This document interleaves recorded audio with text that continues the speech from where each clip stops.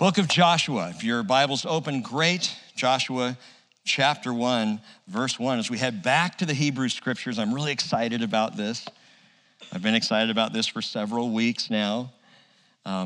Back in the Hebrew scriptures, sometimes people will say, why are you in the Hebrew scriptures? Aren't we Christians? Listen, if you don't understand, if you haven't read, if you haven't studied the Old Testament, the New Testament is going to come short of its richness and depth and meaning. There's so much you will not understand without the Hebrew scriptures. And it's our intention, and I'm going to say this again in a little bit, but it is our intention at the Bridge to teach the whole counsel of the Word of God. He didn't just give us Matthew through Revelation, he gave us Genesis through Revelation. And I know that it's his intention that the church know his word front to back. So Joshua chapter 1, verse 1.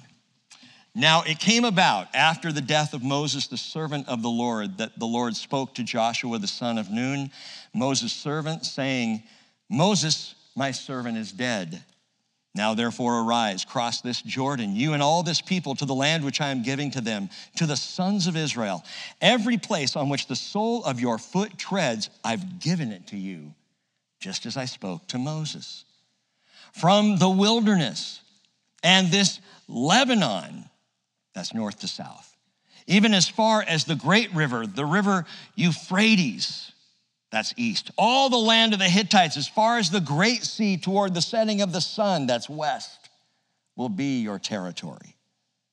No man will be able to stand before you all the days of your life. Just as I have been with Moses, I will be with you. I will not fail you or forsake you. Be strong and courageous, for you shall give this people possession of the land which I swore to their fathers to give them. Only be strong and very courageous. Be careful to do according to all the law which Moses, my servant, commanded you. Do not turn from it to the right or to the left, so that you may have success wherever you go. This book of the law shall not depart from your mouth, but you shall meditate on it day and night, so that you may be careful to do according to all that is written in it.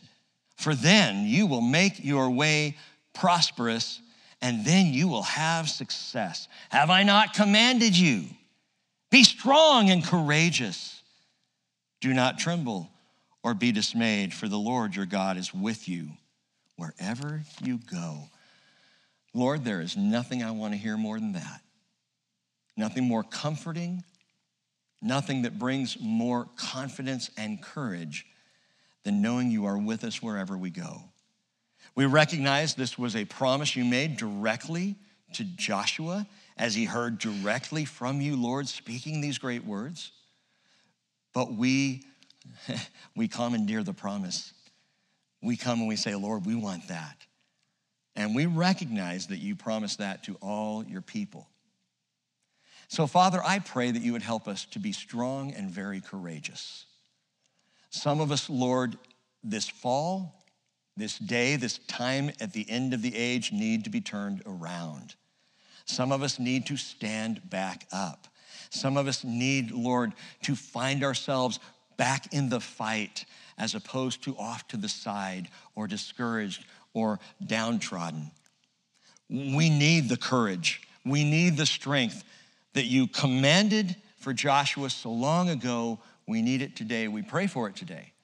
And we ask, Holy Spirit, that you will fill our spirits with that same confidence and lead us forward. However long you tarry, lead us forward to that final day. We pray in Jesus' name. Amen. Well, Queen Elizabeth is dead. Long live the king. Right? And that's what they're saying across Britain. They've been saying it. It's not in, offense to the late queen, but it is an acknowledgement of the new king. King Charles is stepping up to the throne in Britain, and it's a fascinating transition and fascinating to watch. Queen Elizabeth, what an amazing woman. I don't think I've ever talked about her in here, but there are a few people in the world that impressed me, like she has impressed me, for her steadiness, for 70 years of remaining a constant in Great Britain, Perhaps you're aware of this. She has gone through 15 U.S. presidents and 15 prime ministers. She went from Winston Churchill all the way up to, what's her name right now? Y'all know? Anyone know? Truss, is that it? I think. All these prime ministers, all of these happening, 70 years on the throne. It's amazing. But as Great Britain is mourning the loss of this humble, steady, faithful servant monarch, they are also mourning the end of an era. And if you watch the British people as they are going through this time of mourning, you see many in tears, many deeply moved, many who never ever once had a conversation with the Queen. It's not that personal relationship that there's such a deep loss for, it's the era. It's what she represented that has now gone away. And I could really wax eloquent on that this morning. We could just talk about what's gone away in this world. What she represented even, that has passed from this world. But Great Britain and King Charles, what they're facing right now is what we would call a rite of passage. A rite of passage. There's an anthropologist, a French anthropologist named Arnold van Gennep. Back in 1909, he's the one who coined the phrase, the rite of passage. You've heard it. It's not R-I-G-H-T, R-I-T-E, the rite of passage. And the way he described it was, he said it consists of 3 distinguishable consecutive elements. What Gennep called preliminal, liminal, and post-liminal stages. Preliminal, which means before, liminal, which means at, and post-liminal, which means beyond. All 3, it's beyond the limon. Pre-limon, limon, and post-limon. What's limon? Limon is the Latin word for threshold. Before the threshold, at the threshold, beyond the threshold. That's the description that he gave of the rite of passage. You know what a rite of passage is. We see it in Jewish bar mitzvahs. We see it in Christian Protestant confirmation. That's a rite of passage. Graduations, even marriages can be a rite of passage as you're leaving the home and clinging, a man to his wife, a woman to her husband, the rite of passage. Isn't it amazing? Just saying a man to his wife and a woman to her husband is controversial today. But that's what the Bible teaches. We're going to talk about that at the round table in a little bit. Some Native American cultures and customs have what they call a vision quest. And it's all about a rite of passage, passing from childhood into adulthood. But a rite of passage is always more than just a moment. So a graduation can be a rite of passage, but remember the rite of passage is before, at, and after the threshold. So it's coming from, it's going into, and it's crossing over the threshold moment. More than a moment, it's a movement along a timeline. And that's what we're looking at as we come into Joshua. The Israelites are finally going to be moving from the wilderness, from the plains of Moab. They're going to cross the Jordan, and they're going to come into the promised land. But it's not just passage across the river. It is moving from one generation to the next. With the death of Moses, it's the end of an era. Truly the end of an era. And the torch passed now to Joshua. And to make sure it's clear to the people and to Joshua himself, the opening verses of the book of Joshua are all God speaking. Speaking direct to Joshua. Not through signs or portents or other indications or dreams. He's speaking, and you know that Joshua and Moses are the only 2 who heard him that directly. So God is now opening a new era. The people of Israel, they're going to leave behind an old identity, the identity of bondage and then itinerancy. They're leaving that behind to take hold of a new identity as people of the promise. Coming into the promised land. This is our land, and we are God's people. But even for the book of Joshua, it takes years for this to take place. In fact, Joshua chapter 14, verse 7, Joshua says, I was 40 years old when Moses, the servant of the Lord, sent me from Kadesh Barnea to spy out the land, and I brought back word to him as it was in my heart. But then in Joshua 24, verse 29, it says, it came about after these things that Joshua the son of Nun, the servant of the Lord, died being 110 years old. So he was 40 when he was sent in to spy out the land, right? What happened when he came back? 38 years went by. And then at the age of 78, he's going to lead the people in the land, and he's going to lead them to the age of 110, at which point Joshua will die. So the rite of passage that we're looking at, and it's going to take our entire study to fully comprehend, the rite of passage covers 32 years in the process of Israel coming into the land and taking hold of the land. 32 years. Now, that is brief in biblical terms, right? I mean, we talk a lot about 400 years, Pastor, 1,000 years over here. And so when you're reading the Bible and studying the Bible, 32 years, that's pretty quick, but it's a lot longer than most of us want to wait for a promise. How many of you, if I told you, look, I've got something really special for you. I'm going to give you $5,000. I'm going to write you a check for $5,000, and you'll have it in 32 years, because that's how long it's going to take me to put it aside. 32 years of waiting, 32 years. I want it now, right? I want fulfillment now. I want serenity now. I want to know now that God is doing what he said he would do. I don't want to wait 32 years. Jesus, I want to know now what's going on. At least give me understanding now. And then it's dead silent. I can't tell you how many conversations I've had over the years with people saying, I don't understand what he's doing. I just wish he would tell me. I don't know why. I've been at this 10 years. I've been at this 20 years. I've been waiting 30 years to see his promises fulfilled in my life. I want it now. It's been 21 years since the terror attacks of 9/11.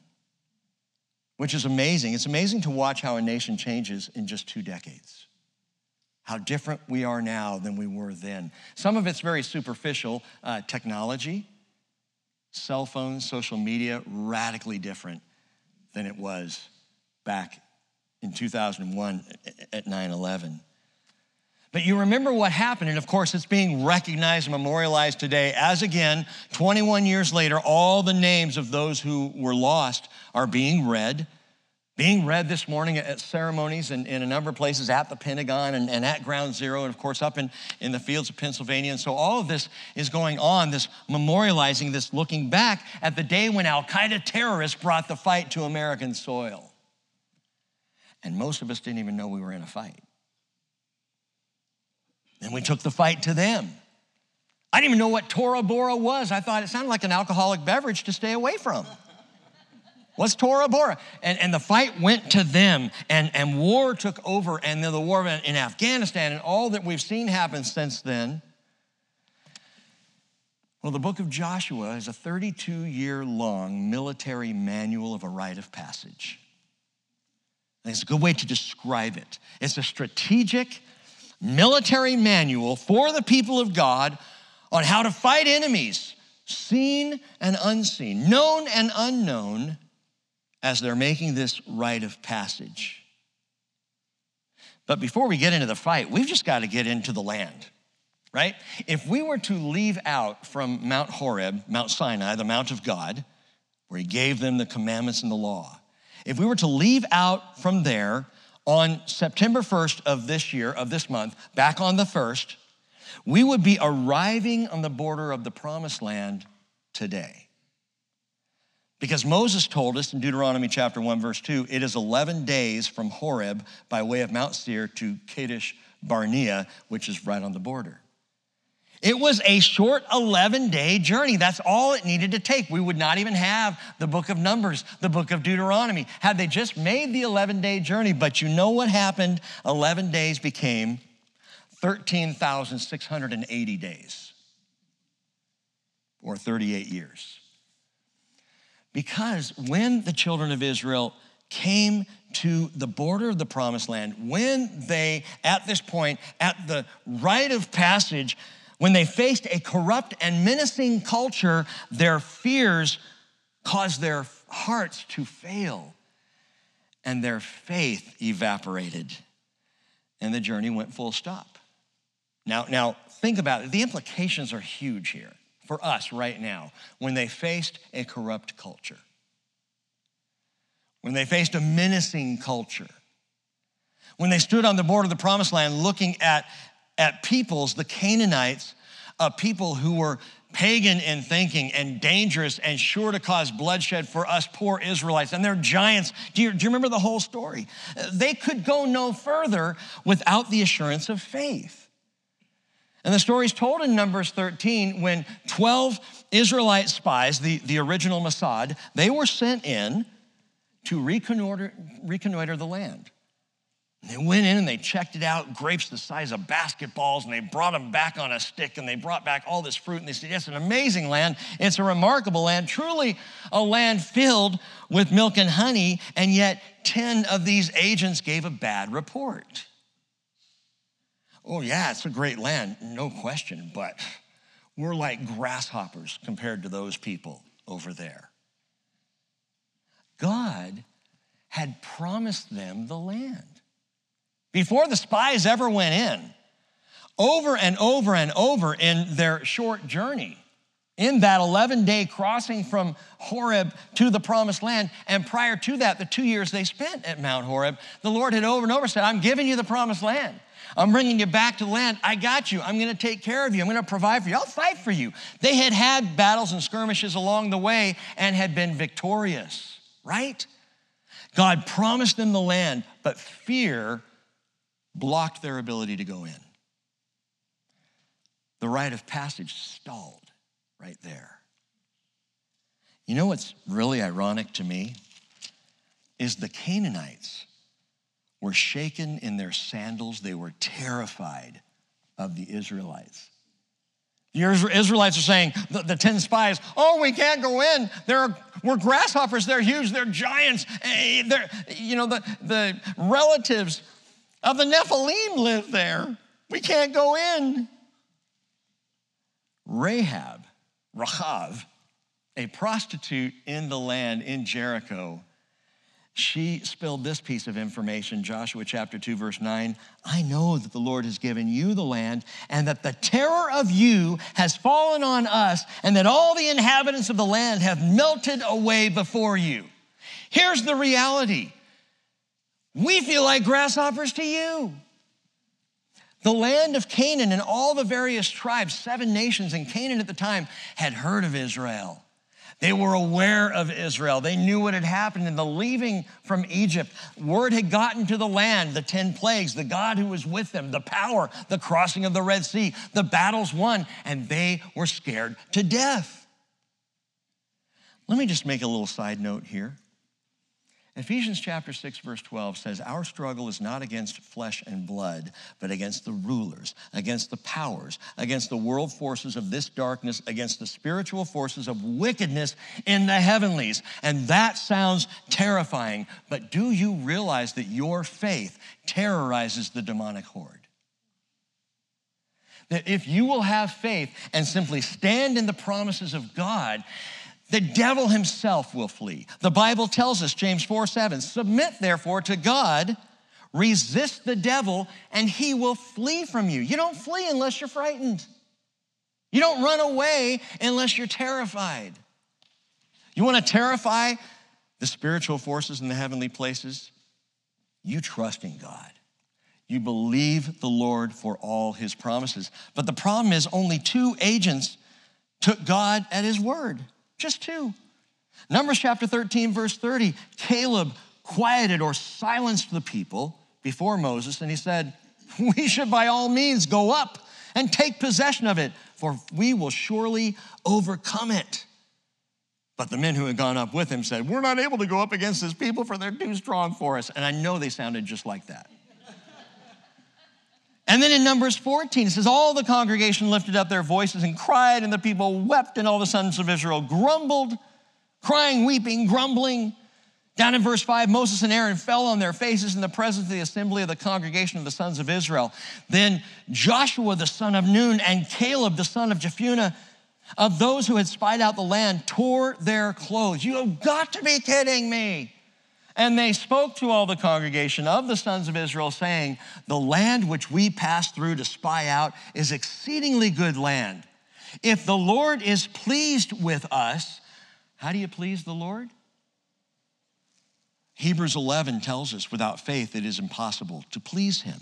It is faith that pleases the Lord, trusting the Lord. If the Lord is pleased with us, if we'll just show a little faith, he will bring us into this land, give it to us, a land which flows with milk and honey. Only do not rebel against the Lord. Do not fear the people of the land, for they will be our lechem, our bread. I just love Caleb. We'll make bread out of them. What are we afraid of here? And it says that all the congregation said to stone them with stones. That's right. In their fear, stone the only two who had faith. The Bible says, then, I love this verse, then the glory of the Lord appeared in the tent of meeting to all the sons of Israel. Father's home. Uh-oh. God showed up. So 11 days became months, became years. Why? Why 38 years? Because God's got time. Time is on his side. God's got all the time in the world. And so I say, I want it now. I want to know now. He says, Rick, you can wait because there's something I need to do until you get it. There's something that needs to go on here in your heart, in your life. You don't understand, I do. So you just need to learn what it means to be patient. I am doing something, but I'm not going to give it to you now. You need to take hold of the promises by faith. You need to come trusting me. Why does he take so long? To produce faith. And the reality is the only way forward, the only way to take hold of the promises of God is by faith. Hebrews 10:38, my righteous one shall live by faith, and if he shrinks back, my soul has no pleasure in him. But we are not of those who shrink back to destruction, but of those who have faith to the preserving of the soul. Now listen, we're gonna get back to Joshua. We're gonna study this book. Yes, I'm gonna cover all 9 verses. I'm still just introducing this. But we need to understand something, especially as Christians in these days. These days can either be exciting or they can produce great anxiety. And it really depends on you. The outcome's guaranteed. Just as with the children of Israel, the promise was there. I'm giving you the land, he said. It's a done deal. Will we believe him for it or not? If we believe him for it, these are exciting times in which we live. Tough? Absolutely. Challenging? Of course, but exciting because we get to stand on faith with the promises of God. But if we fear, if we tremble, we will have anxiety and we will be shut down on the border of promise. We will not get into what he has for us. Yes, the winds of culture blow. Sometimes the winds of culture blow with hellish hurricane force, as I think we're seeing in our country right now. Yes, life is difficult. There are battles to be fought, and there are giants to face, and hills to conquer, and valleys to navigate, but not without the promise. The promise of God stands. And by the way, the promise happens to be the namesake of this very book that we're opening. The book of Joshua or Yehoshua. Yehoshua in the Hebrew literally translates the salvation of Yahweh. That's the promise. You have the salvation of Yahweh. By faith in Jesus Christ, as a follower of Jesus Christ, and that's who I'm talking to, you have salvation in Yahweh. If you don't have faith in Jesus, let's talk about it, because salvation in Yahweh is the promise. The book of Yehoshua is the book of the salvation of Yahweh. By the way, that wasn't even Joshua's birth name. He was not named Joshua when he was born. In Numbers 13:8, in an accounting of the 12 spies, we have his given name, Hoshea, or Hosea. Hosea simply means salvation. But Moses said, no, you're not going to be called salvation anymore. you're going to be called salvation of Yahweh. The salvation of Yahweh. Numbers 13:10, Moses called Hoshea, the son of Nun, Joshua. And the not so subtle difference between generic salvation and the salvation of Yahweh is one is accomplished by Yahweh. The other one's generic. Salvation is what everyone thinks they'll have, hopes they'll have, assumes every river is just going to lead to the sea, so eventually we'll all get there and I'll just have salvation. That's Hosea. That's not what God has promised, just salvation for all. He's promised us Yehoshua, the salvation of Yahweh. And remember that Jesus said, I am the way and the truth and the life. No one comes to the Father, no one comes to Yahweh, but through me. Salvation of God. That's the promise. Now, when Yehoshua appears in the Aramaic, just so you get this translation, it's abbreviated, truncated, if you will, to Yeshua. It's the same name. Yehoshua is the Hebrew name of Jesus. Yeshua is the Aramaic name of Jesus, which is why we see it translated then into Greek, Jesus, Jesus, Jesus, Jesus, Yeshua, Yehoshua. Jesus' name was Joshua in the Hebrew. This is the book of Jesus. And I want you to think of it that way because Jesus is the salvation of God. He'll even make a personal appearance in the book. I'm really excited to show you that. Jesus is going to show up about a fourth of the way into this rite of passage. And this book is filled with prophetic pictures and types of Jesus. We're going to talk about that in a couple of weeks on a Sunday. Just look at the prophecy of Joshua. And it's true that while this is an historical account of an actual happening, the true rite of passage of the people of Israel into the promised land, it is also a prophetic book of Jesus, Yeshua, and, listen, and of the victorious Christian life. This is a great book for thinking about our victory, not just then, but now. How do we live victoriously? So it's a prophetic book all set in a true historical account. But what do we know of Joshua, the man, the historical leader of Israel? We know a few things, and I'll throw these out to you real quickly here. We know Joshua was a fighter. In fact, at the first mention of his name, he's commanding the campaign against the Amalekites in the valley as Moses is sitting up on the mountain. Remember this, Exodus 17? And every time he held up his hands, or as he held up his hands, Israel was victorious over the Amalekites. But when he got tired, try it sometime, and had to let his hands down, the Amalekites started to push back and win. And so Aaron and Hur came and stood beside Moses and literally sat there. They put a rock down, had him sit down, hold up your arms, and they held his arms for him, which is a great way to do ministry together. You know, Aaron and Hur.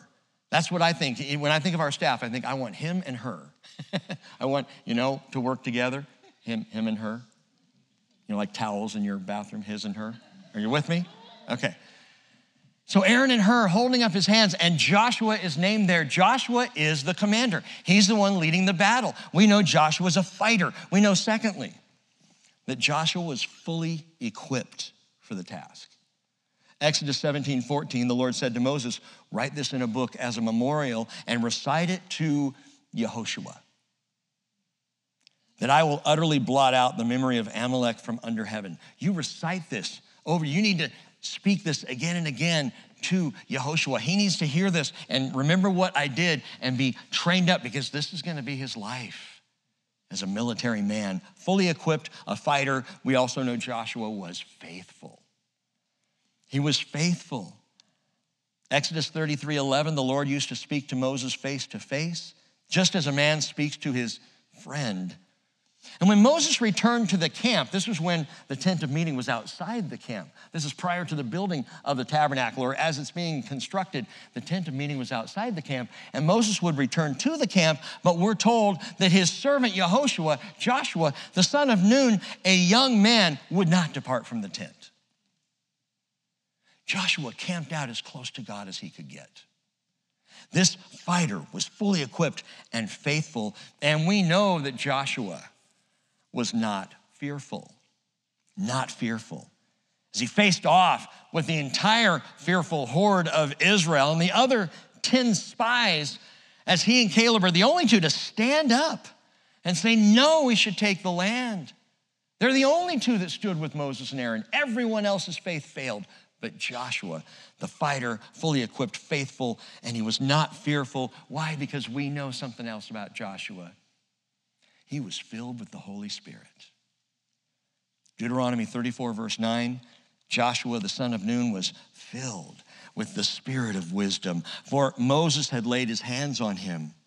And the sons of Israel listened to him and did as the Lord had commanded Moses. So that's Joshua. In a nutshell, fighter, fully equipped, faithful, not fearful, filled with the Holy Spirit. And for all of this, we can know that Joshua is the right man to be the front runner in this rite of passage. He's the right guy to lead out. By the way, I've been calling him son of Nun because Nun is actually the better translation, better way to say his last name. It's not Nun. He's not the son of Nun. He's not a man without parents. He's the son of Nun, and you need to note this. Nun in the Hebrew means increase, continuance, posterity. What a great name. Yehoshua, son of Nun. Salvation of the Lord with posterity, or for a posterity. The only other place in the Bible that word Nun is used, it's always used for Yehoshua, the son of Nun, Yehoshua ben Nun. But one other place the word is used in its translation, Psalm 72:17 says, may his name, speaking of the Lord, endure, or speaking of the king actually, may his name, the king, and it's messianic, may his name endure forever, may his name, Nun, increase. As long as the sun shines, let men bless themselves by him. Let all the nations call him blessed. And it's speaking of David the king, but it's also going beyond to speak of the Messiah. May his name, Nun, may his name increase. May his name be a posterity. So the name of Yehoshua here, Joshua, his name implies the salvation and the posterity of Yahweh. Perfect name for the right guy for the job. And that's why I'm calling this study, this whole study of Joshua, Rite of Passage. Because while it's historical and it's military, I believe that the primary application of this for you and for me is taking hold of the promises of God through Yeshua here and now by faith. It's living in the promises. Now, receiving the promises, believing the promises, and living by the promises of God. I'm going to explain that more as we go, but my friends, that's our fight. That's what we're on earth to continue doing. To fight for the promises that we've been given, but hold on to that. Our lives right now are the rite of passage. You and I are in the rite of passage. More on that in just a second. Now, the book of Joshua. What's interesting about this, I mentioned it being a prophetic book, and the Jewish people recognize that. It's the first book now, it's number 6 in the Older Testament, in the Hebrew Scriptures, first book to follow Torah. Torah, as you know, is the first 5 books, it's the law. But then comes the Nevi'im, followed by the Ketuvim. Torah, Nevi'im, Ketuvim, what the Jews call the Tanakh. The Tanakh is the name of the Hebrew Scriptures. And it's just based on those 3 sections, Torah, Nevi'im, and Ketuvim. The Nevi'im begins, get this, with Joshua. Well, I thought it was an historical book. Beginning the historical section, Joshua, Judges, Ruth, 1st and 2nd Samuel, 1st and 2nd Kings, 1st and 2nd Chronicles. Isn't that all just kind of, historical? It is historical, but long ago when the canon of the Hebrew Scripture was put together, this is prior to Jesus coming, long before, the book of prophets began with Joshua. And in fact, the Nevi'im, the second section, is divided into 2 parts. The Nevi'im Rishonim, which means the former prophets, Joshua, Judges, Samuel, and Kings, which for the Jewish people, they don't have 1st and 2nd of either one. It's just Samuel and Kings. So it's all still there, but the breakdown, those 4 books are books of prophecy to the old rabbis, Nevi'im. And then there's the Nevi'im Ahronim, which means the latter prophets, and that's where you get into Isaiah and Ezekiel and Jeremiah and Lamentations and on through what we call the minor prophets, the books of prophecy. So while historical, even the Jewish people recognized Joshua to be a prophetic book. Truly happened to them in the past, but it speaks of something to come, something that is future. Well, who wrote the book of Joshua? Well, the Holy Spirit did. But if you want to know who actually penned it, the author is God, but the penman is most likely Joshua himself.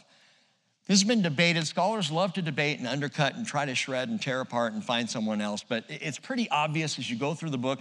The book as a whole is very complete. The language used throughout. This is one writer. It's obvious that it's one writer with the possible exception of the very last chapter.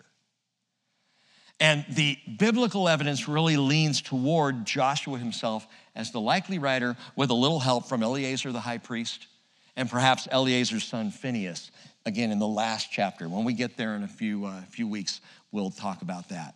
But if you look all the way back at the end, Joshua chapter 24, verse 26, you hear Joshua wrote these words in the book of the law of God, and he took a large stone and set it up there under the oak that was by the sanctuary of the Lord. Joshua wrote these words. Now, these words may refer specifically to the covenant that he makes with the people in chapters 22 through 24. So we know at least Joshua wrote all of that, but it's likely he wrote the entire book of Joshua all the way up to this point. And then Eleazar took up the pen because Joshua dies and just makes a conclusion statement there at the end. But I'm just gonna take it simply and straightforward. Joshua's the author, or the writer. God's the author. Now, to outline this book, we always do this at the beginning of a book. Let me give you a 4-part outline. So you Bible students, notate this, write it down. We'll mention it as we go through. 4 parts to the book of Joshua. Chapters 1 through 4 is part 1, and that is passage. That's them entering into the promise. So part 1, passage, chapters 1 through 4. Part 2, chapters 5 through 12, we can call perseverance. And that's all about battles and skirmishes and wars, contending for the promise. Perseverance, chapters 5 through 12.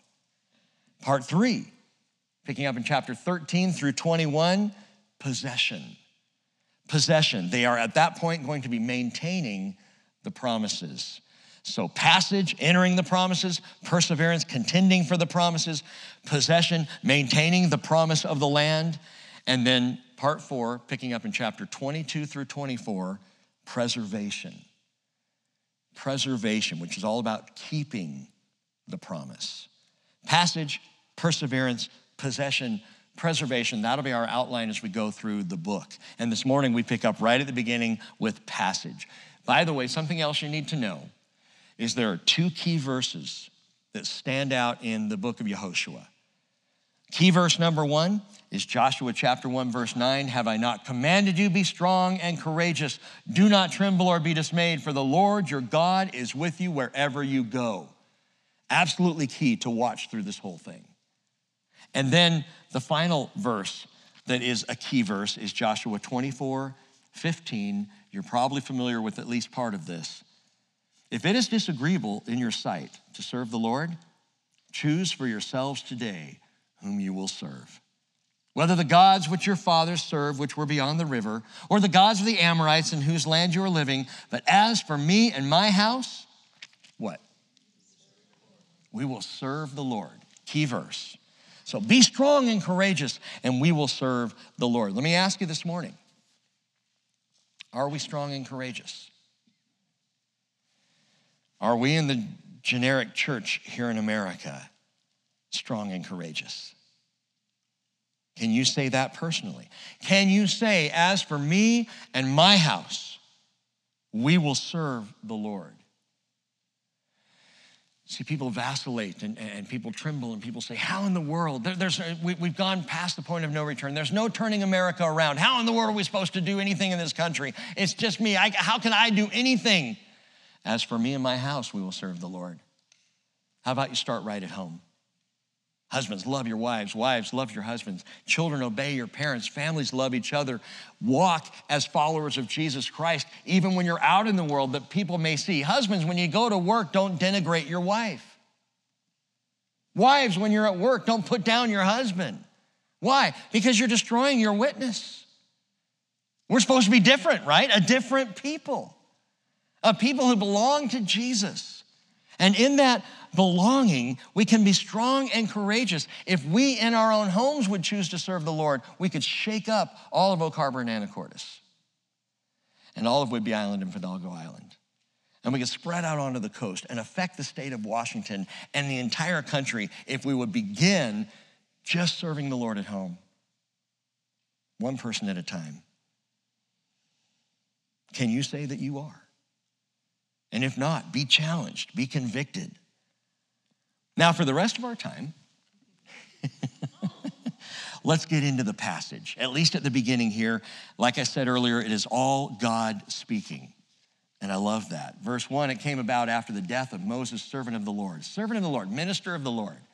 Such a simple title for such an amazing man, and yet that's the title that you share if you're simply a servant of God.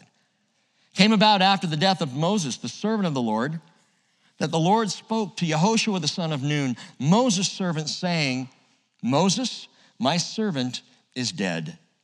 Now therefore arise, cross this Jordan, you and all this people, to the land which I am giving to them, to the sons of Israel. If you went through our Numbers and Deuteronomy study, you know they spent most of that time on the plains of Moab.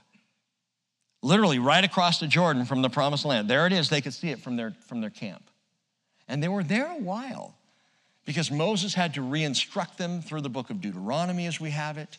Then Moses gave final instructions to Joshua. Then the people recognized Joshua was in charge. Then Moses has to go up on the mountain and die. Then you got to have 30 days of mourning after Moses dies. So all of this is happening in the same place on the plains of Moab. So it's not surprising that the Lord would say now in verse 2, cross this Jordan. Cross this Jordan. Now is the time.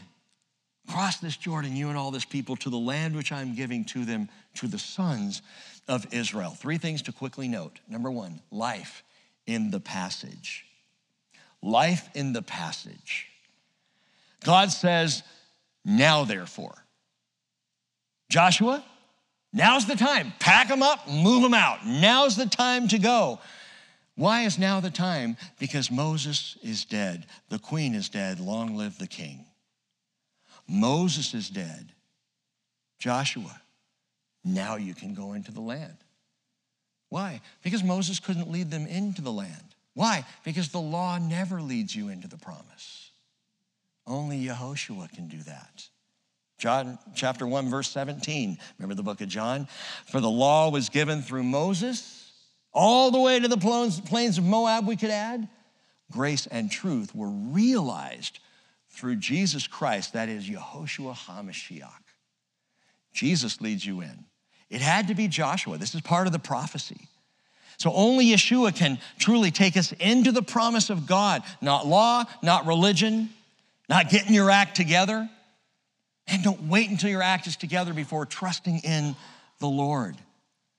Because it's the work of Yeshua, it's the work of his Spirit in you and of you and through your life. Verse 3, every place on which the sole of your foot treads, I've given it to you, just as I spoke to Moses. Every place where you stand, every place where your foot goes, it's yours. I've given it to you. But notice in verse 2, he said, the land which I am giving to them. And now in verse 3, he immediately says, I have given it to you. I am giving it to them. I have given it to you. Well, which one is it? Did he give it or is he giving it? Both. Yes, he gave it and he's giving it. Keep going, verse 4.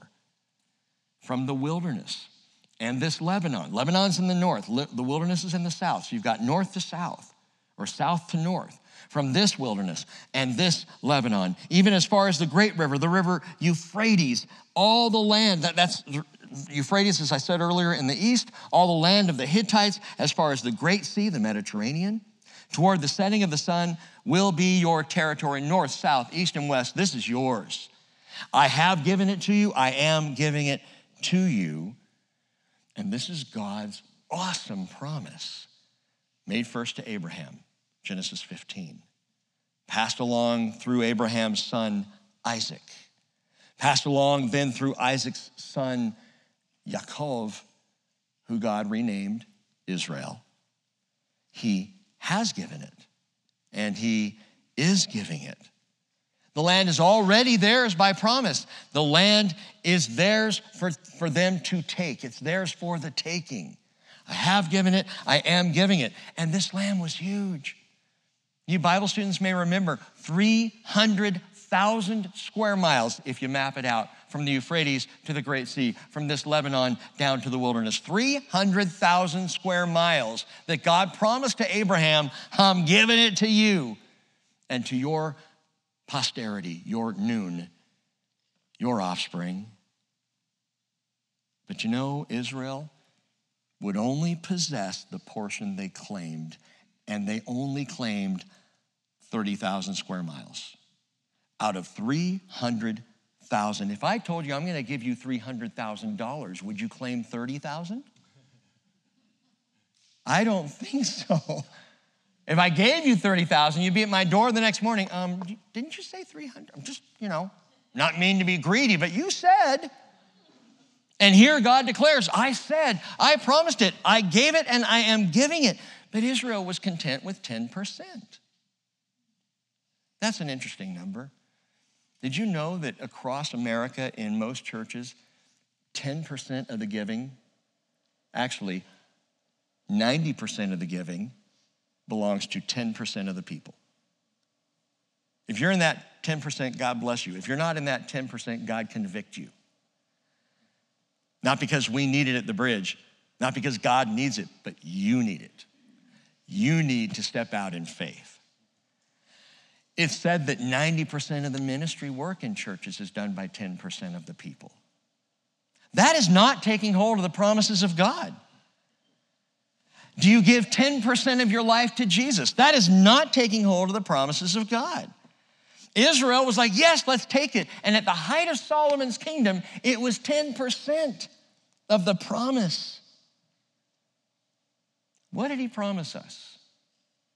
Well, Jesus prayed in Matthew chapter 6, verse 10, your kingdom come, your will be done on earth, just as it is in heaven.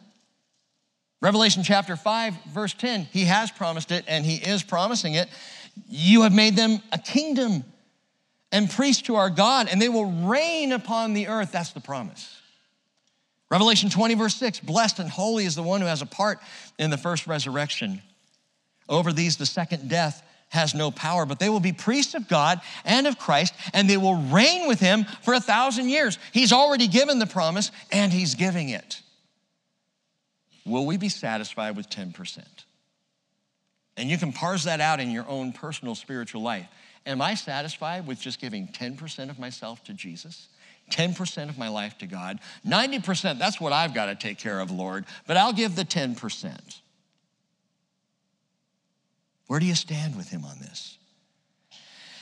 He says to the people of Israel, and it is true today, every place over which the soles of your feet tread, today, guess what? Will be the kingdom. Put it that way in your brain. When we return with Jesus for the millennial kingdom, for that 1,000-year reign, every place on which the soles of our feet have already trod will be part of that kingdom. That's right now. The kingdom isn't yet, but the promise is. The promise is now. Everywhere the sole of your foot treads. Oak Harbor, Anacortes, Coopville, the Pacific Northwest, the left coast. How about the entire country? How about the world itself? Everywhere where your feet go. That's my promise. It was the promise to Israel coming into the land, but it is the promise to believers in Jesus of this earth, everywhere you go is going to be part of the kingdom. Do you believe that? Will you live that promise? Let me put it to you this way. Are you disheartened by where America's gone in the last decade?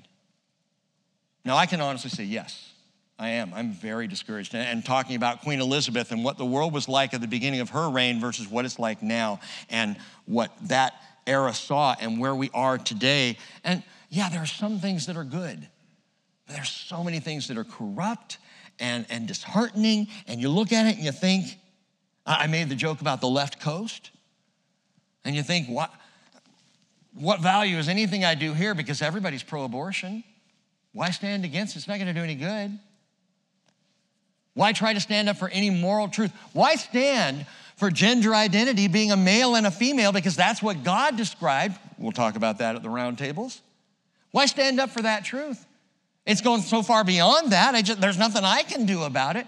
Are you in that place? Do you ask yourself, why does America, that was once so promising as a Judeo-Christian nation. And yeah, we have our sins in the past. I get that. And yeah, it's not been a perfect nation, but it was founded on perfect principles. And I look at the country now. Do you ever feel like, man, it's so morally bankrupt? And our leaders are so corrupt and godless.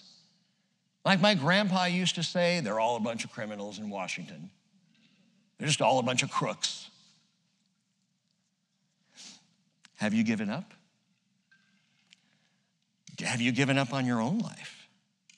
Are you someone who says, my own life is nothing great. It's never going to be anything great. It's fine for Pastor Rick to talk about these things, for Pastor Jake to talk about overcoming. That sounds great for others, but that's just not me. Alan Redpath wrote a book back in 1955. You should all pick it up. It's an excellent book, and by the way, it's based on, or it uses the book of Joshua as its devotional commentary. And the book's called Victorious Christian Living. I will be quoting from it a lot during this teaching, during this series we're going into through this book. But Alan Redpath said, and I quote, "The greatest of saints are the greatest receivers." Let me say that again. The greatest of saints are the greatest receivers. Not the greatest doers, not the greatest performers, not the greatest, optimists. No, the greatest of saints are the greatest receivers. They are the ones who receive the promise. Not 10%, but the whole thing. The great saints of history are those who simply took God at his word, who simply said, it may not be the experience of my life, but it's the truth of his word, therefore, I'm going to live by this. Greatest of saints are the greatest receivers. That's life in the passage. As we live in the rite of passage today, this is a vital, victorious life, but it only happens if we receive it by faith. And don't make that religious. Got to receive it by faith. Got to take hold by faith. I've told you so many times, faith is trust. To receive by faith is to say, God, I trust you and I believe you for your word and I know you're going to do what you said you'd do, so I'm going to live that way. Receive it by faith. And by the way, even greater than territorial or personal victory in this rite of passage in which we are all living right now, Yahweh wants us to know not only life in the passage, but life in the presence. Life in the presence, that's number 2. Look at verse 5. No man will stand before you. Literally, it indicates no man will be able to stand before you. No man will be able to come up against you. No man will stand before you all the days of your life. Just as I have been with Moses, I will be with you, Joshua. What a promise. That's big. That's glowing-faced Moses we're talking about. That's Moses on the mountain, friend of God, receiving the law that we're talking about. Just as I've been with him, I'll be with you. You know what we could say? Just as God was with Israel, so God will be with his people, the church. Same idea, same God. Yahweh then, Yahweh now, Yahweh with Yehoshua, Yehoshua with us now. Just as I have been with him, I will be with you. And then he says this, and you might want to underline it in your Bibles, I will not fail you or forsake you. Sound familiar? I will not fail you or forsake you. Hebrews 13:5, which we've quoted many times, one of my favorite verses in the Bible. I call this the 5 negatives that shout a positive.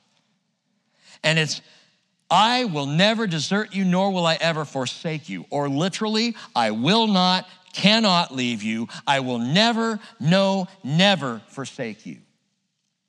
I will not, cannot leave you. I will never, no, never forsake you. That's the promise of God. And when we read that, then we couple that with the request to receive the promise. Do you believe that? When he says, I will not forsake you, Rick. Yeah, but my life is, I will not forsake you, Rick. Yeah, but I will not fail you. Ever. So if my life circumstances are not aligning with the verse, then I need to stop trusting my life circumstances, and I need to start trusting the Lord. I will not forsake you, he promises. It's not a passé, bygone, old school, ancient history promise. It's for you and me now. In fact, Jesus said in Matthew 28:20, I am with you always. I looked it up. The Greek word for always means always. I am always. There's never a time when you have given your heart to Jesus, there's never a time he's not with you. I'm with you always, even to the end of the age. Mark 16:20. I love this. At the close of the book of Mark, it says, they went out and preached everywhere while the Lord worked with them and confirmed the word by the signs that followed. I'm with you. I'll do it. You just receive it. I promised it. I'll make it happen. You just take hold of that. You trust me in it. Man, that's an awesome confidence, but it is so easily forgotten in the mundane of our daily lives. He's with me. He's got me. I will be with you. I will not fail you or forsake you. You know what? You will only experience as much of his presence as your faith will lay hold of. You'll only experience as much of that withness of Jesus as you're willing to trust. And if you don't trust him for it, you're not going to experience him. He's still there, but you won't know it. He's still with you, but you're not going to experience him if you're not trusting that what he said is true. And by the way, and I want to say this with sensitivity and compassion, if you're sitting here this morning and you feel like he has failed you, or you feel like God has perhaps forsaken you, not that guy, not her sitting a couple rows up, not those people, but me, I think he's failed me. He didn't show up in my life. I think he's forsaken me. I get that other people he hasn't, but if you feel that way, listen carefully. You need his presence all the more. Not less, more. You need to pray more, worship more, be in the word more. But I'm in the word more than I can pray. You need it more. But I pray all that. You need to pray more. You need more of sitting in his presence. If you can honestly say this morning, he's failed me. You need more of him. More intentionality. Because Les, and this is what often happens, and I'm not talking about Les Dams. He's on vacation, so we're not going to mention Les.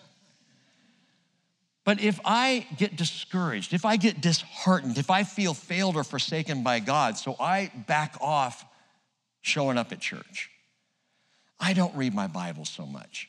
I'm praying less. If all that becomes less, it fosters the discouragement. I will become more discouraged. The less of him that I pursue, the more discouraged I'm going to become. The opposite is true.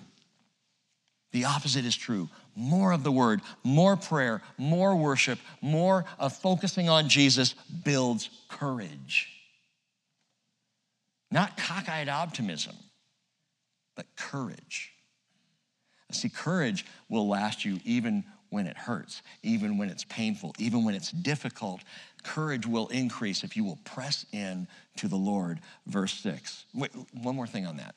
I just got to underscore this. I've been pressing into the Lord for 20 years. Keep pressing. Because this rite of passage with Joshua is 32 years long.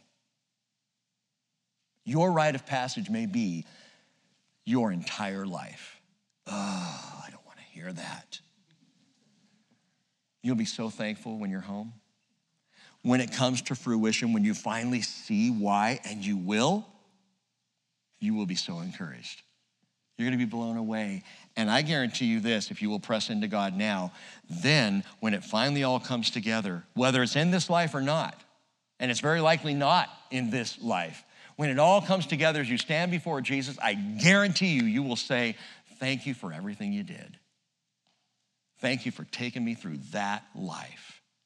And I'll even go so far as to say, if your life is painful, hurtful, difficult, and hard, he must really love you. Because he's doing some special work. Verse 6, be strong and courageous, for you shall give this people possession of the land which I swore to their fathers to give them, Abraham, Isaac, Yaakov. Verse 7, only be strong and very courageous. By the way, he's going to repeat that 3 times, which is a Trinitarian approach.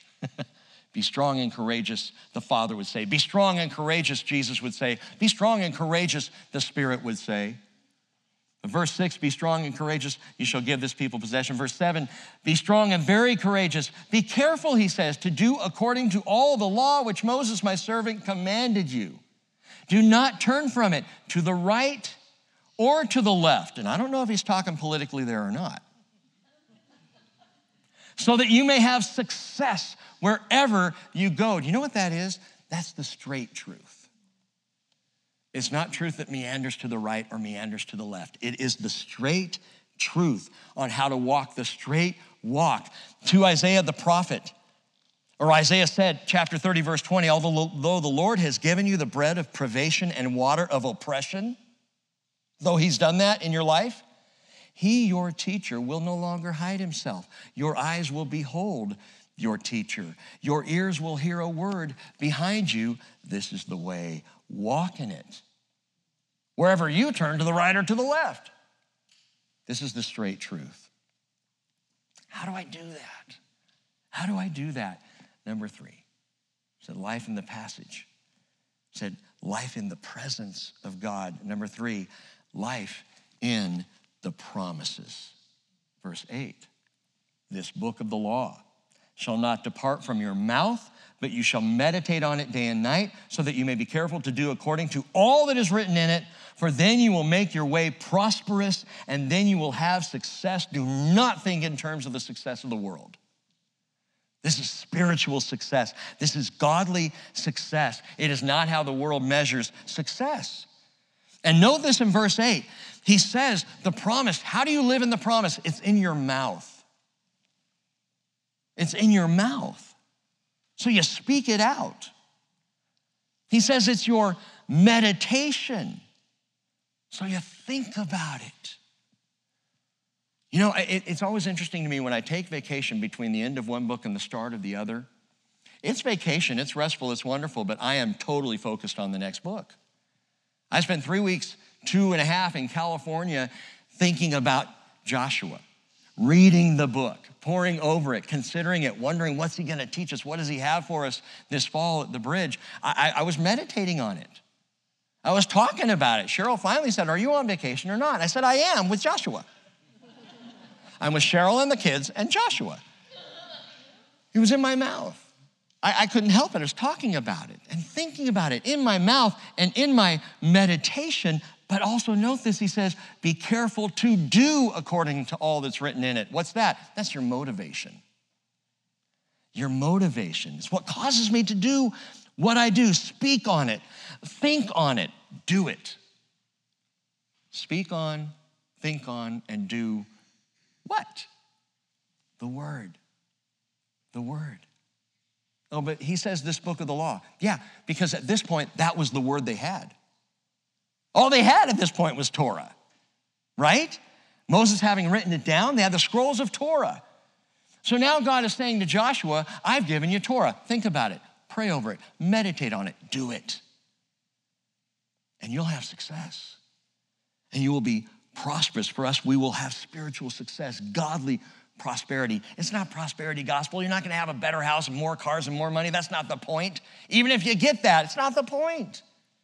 The point is success in the spiritual. Success as a follower of Jesus. Success rather than 10%, now I'm up at 90, 95, 100% of my life is his. Holding the promises, taking the promises. And we do so by this word being in our mouths, in our meditation, and being our very motivation.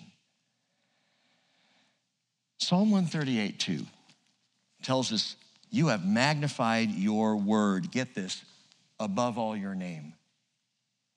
God literally puts his word above his name. His name is his character. His name is who he is. And he says, yeah, my word's greater.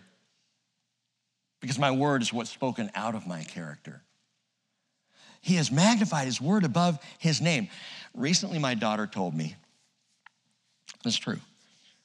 She said that some view the Bridge, I would say some actually kind of dismiss the Bridge as a study church. Oh yeah, that's the study church. Yeah, they do all the Hebrew and the Greek and they, the verse by verse. Now that's the study church. That's good for them, that's fine. But we have a mission. We need to be bringing Jesus to people, so we're not the study church. Then you're not on mission. I don't like being called the study church because we're not here to be scholars. But brothers and sisters, we do believe in the whole counsel of the Word of God. We believe that the whole counsel of the Word of God, Genesis to Revelation, is our life, is vital for life. So we go verse by verse through the whole thing, not so that we can be studious, but so that we can have his word in our mouths, in our meditation, on our hearts, and as our motivation for living. He's given us the whole word. Why would we be satisfied with 10% of it? So no, we're not a study church, but we are a church in the word, and we will continue to be a church in the word because that's our calling. I am not ashamed of the gospel, Paul said. For it is the power of God for salvation to everyone who believes, the Jew first and also the Greek. Jesus said, it is written, quoting Deuteronomy chapter 8, verse 3, man shall not live on bread alone, but on every word that proceeds from the mouth of God, his mouth to my mouth, my meditation, my motivation. Life in the promise. How can I live the promise if I don't even know what it is? But as I'm in this word, I am knowing the promise. I am motivated by the promise. I am speaking out the promise, thinking about the promise. And hey, I get it. I know I defend Bible teaching a lot. I know I do. But if it was in the mouth and the meditations, if it was the motivation of the majority of Christians, I wouldn't have to defend the word at all. It would just be our assumption that we gather and we open his word. Alan Redpath said this, I love it. The best way to vindicate God's word is to preach it. That is a major reason why the culture is so corrupt today. We're not in the word. People don't memorize scripture anymore. People don't pore over the scriptures. Churches are lightweight, 15, 20-minute homilies instead of getting into the word of God that he's given us. And that makes us weak rather than strong and courageous. Yeah, well, I don't think you have to go an hour and 15 minutes. No, I could go 2 or 3 if you'd let me. And why don't we? You know why the church in China, the underground church, has exploded and continues to burgeon and grow? Because they will spend 4 hours in the teaching of the word. And they said, in fact, it's in a book called The Heavenly Man, where they said, please, don't send preachers to China to teach us unless they can teach at least for 2 hours. And I see my 20-minute homily pastor friends going, I might be able to squeak out 27. It's not about the time, though. It is about the word of God. How else do we know truth in a capricious culture that's always changing, always in flux, filled with conspiracy and instability? How do we do that? On every promise of the word of God. We live the promise. We're in the promise. We live by the promise. So I'll preach it. But you know what? at the end of the day, every one of us, myself included, have to decide whether or not we will trust God for it. And you remember this? John 1, verse 1, in the beginning was the Word, and the Word was with God, and the Word was God. In John 1:14, and the Word became flesh, Yehoshua, Jesus. Verse 9, have I not commanded you? Be strong and courageous. Do not tremble or be dismayed, for the Lord your God is with you wherever you go, which brings us right back to life in the passage, the rite of passage. I'm with you. I was with you through the wilderness. I'm with you in the plains of Moab. I am with you in the crossing. I'm with you in the land. I am with you. This is life in the passage. Now listen to me. This is the last thing I'm going to tell you, but it may take me a second. If we are to fully understand this book of prophecy, there's something that we have to know. And it's a paradigm shift for Joshua. It was for me.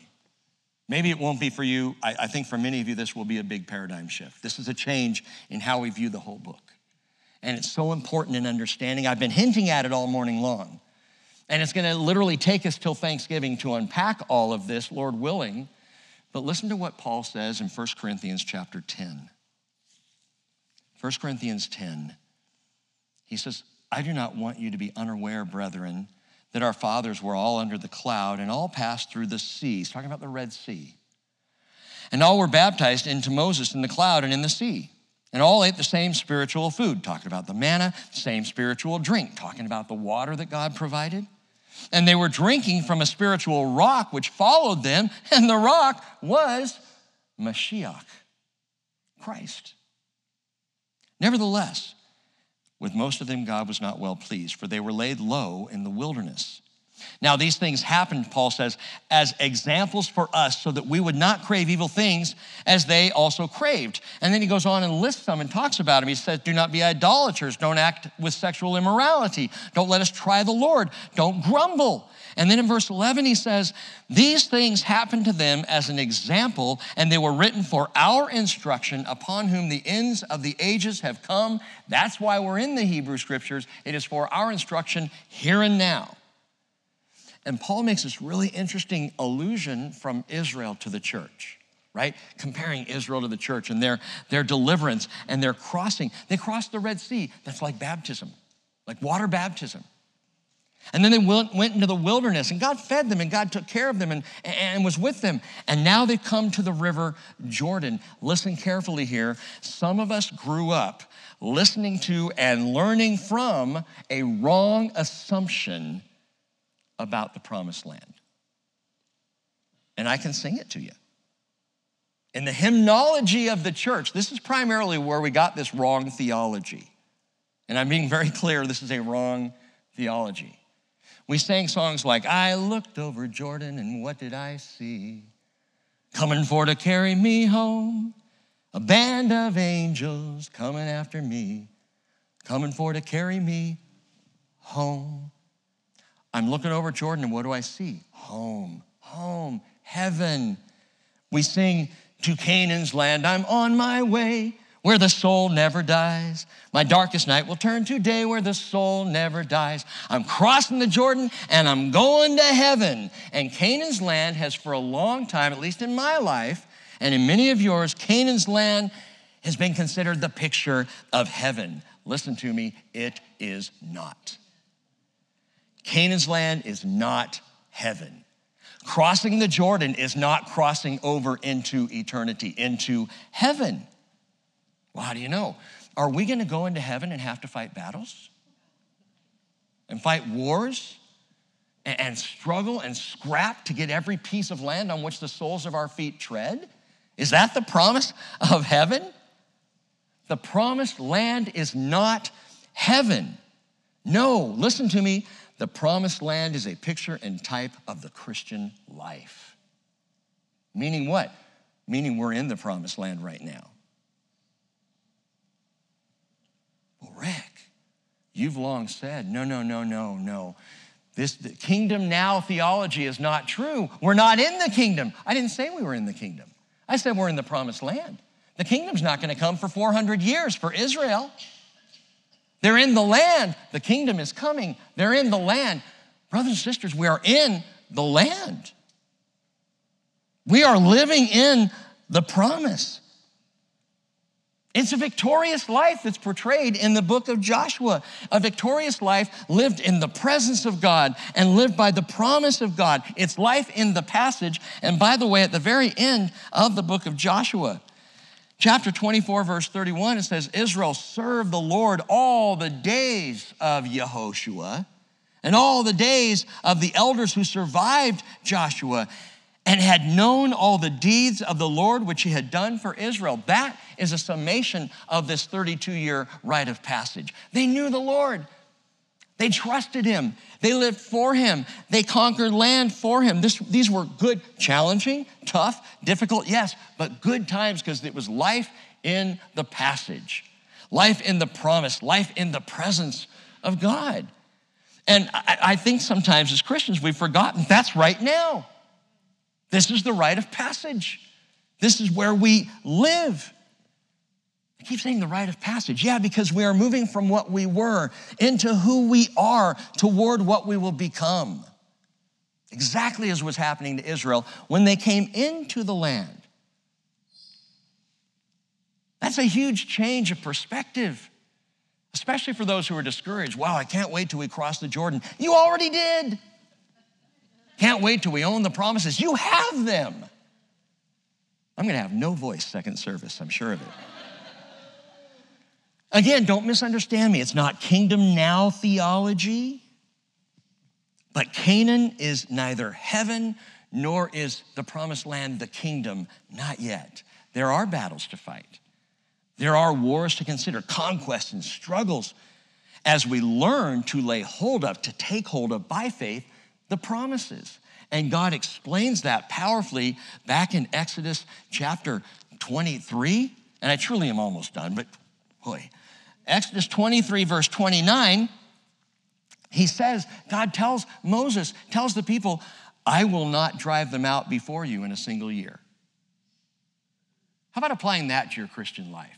I gave my life to Jesus a year ago and I'm still struggling. I will not drive it out before you in a single year. That the land may not become desolate and the beasts of the field become too numerous for you. I will drive them out before you little by little until you become fruitful and take possession of the land. That's the process we're in. The driving out little by little, a bit at a time. By the way, did you know that Christianity is still the fastest growing faith on the earth? Did you know that? Did you know that in the last 10 years, atheism has been on the decline while Christianity continues to increase? Well, it doesn't look like it in America. Well, I didn't say America.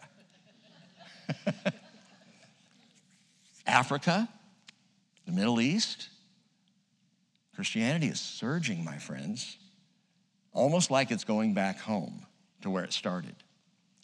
The question is, here in America, what are we going to do? Here in Oak Harbor, in Anacortes, in Coopville, what are we going to do? Here in the Pacific Northwest, are we going to own the promises as he drives out before us, as he promised he would? We live the promises. He drives out the enemy. Alan Redpath said this, is it not true that the greatest passages in the New Testament are written not so much for the conversion of the sinner, but for the perfecting of the saint, revealing the way of true holiness of life?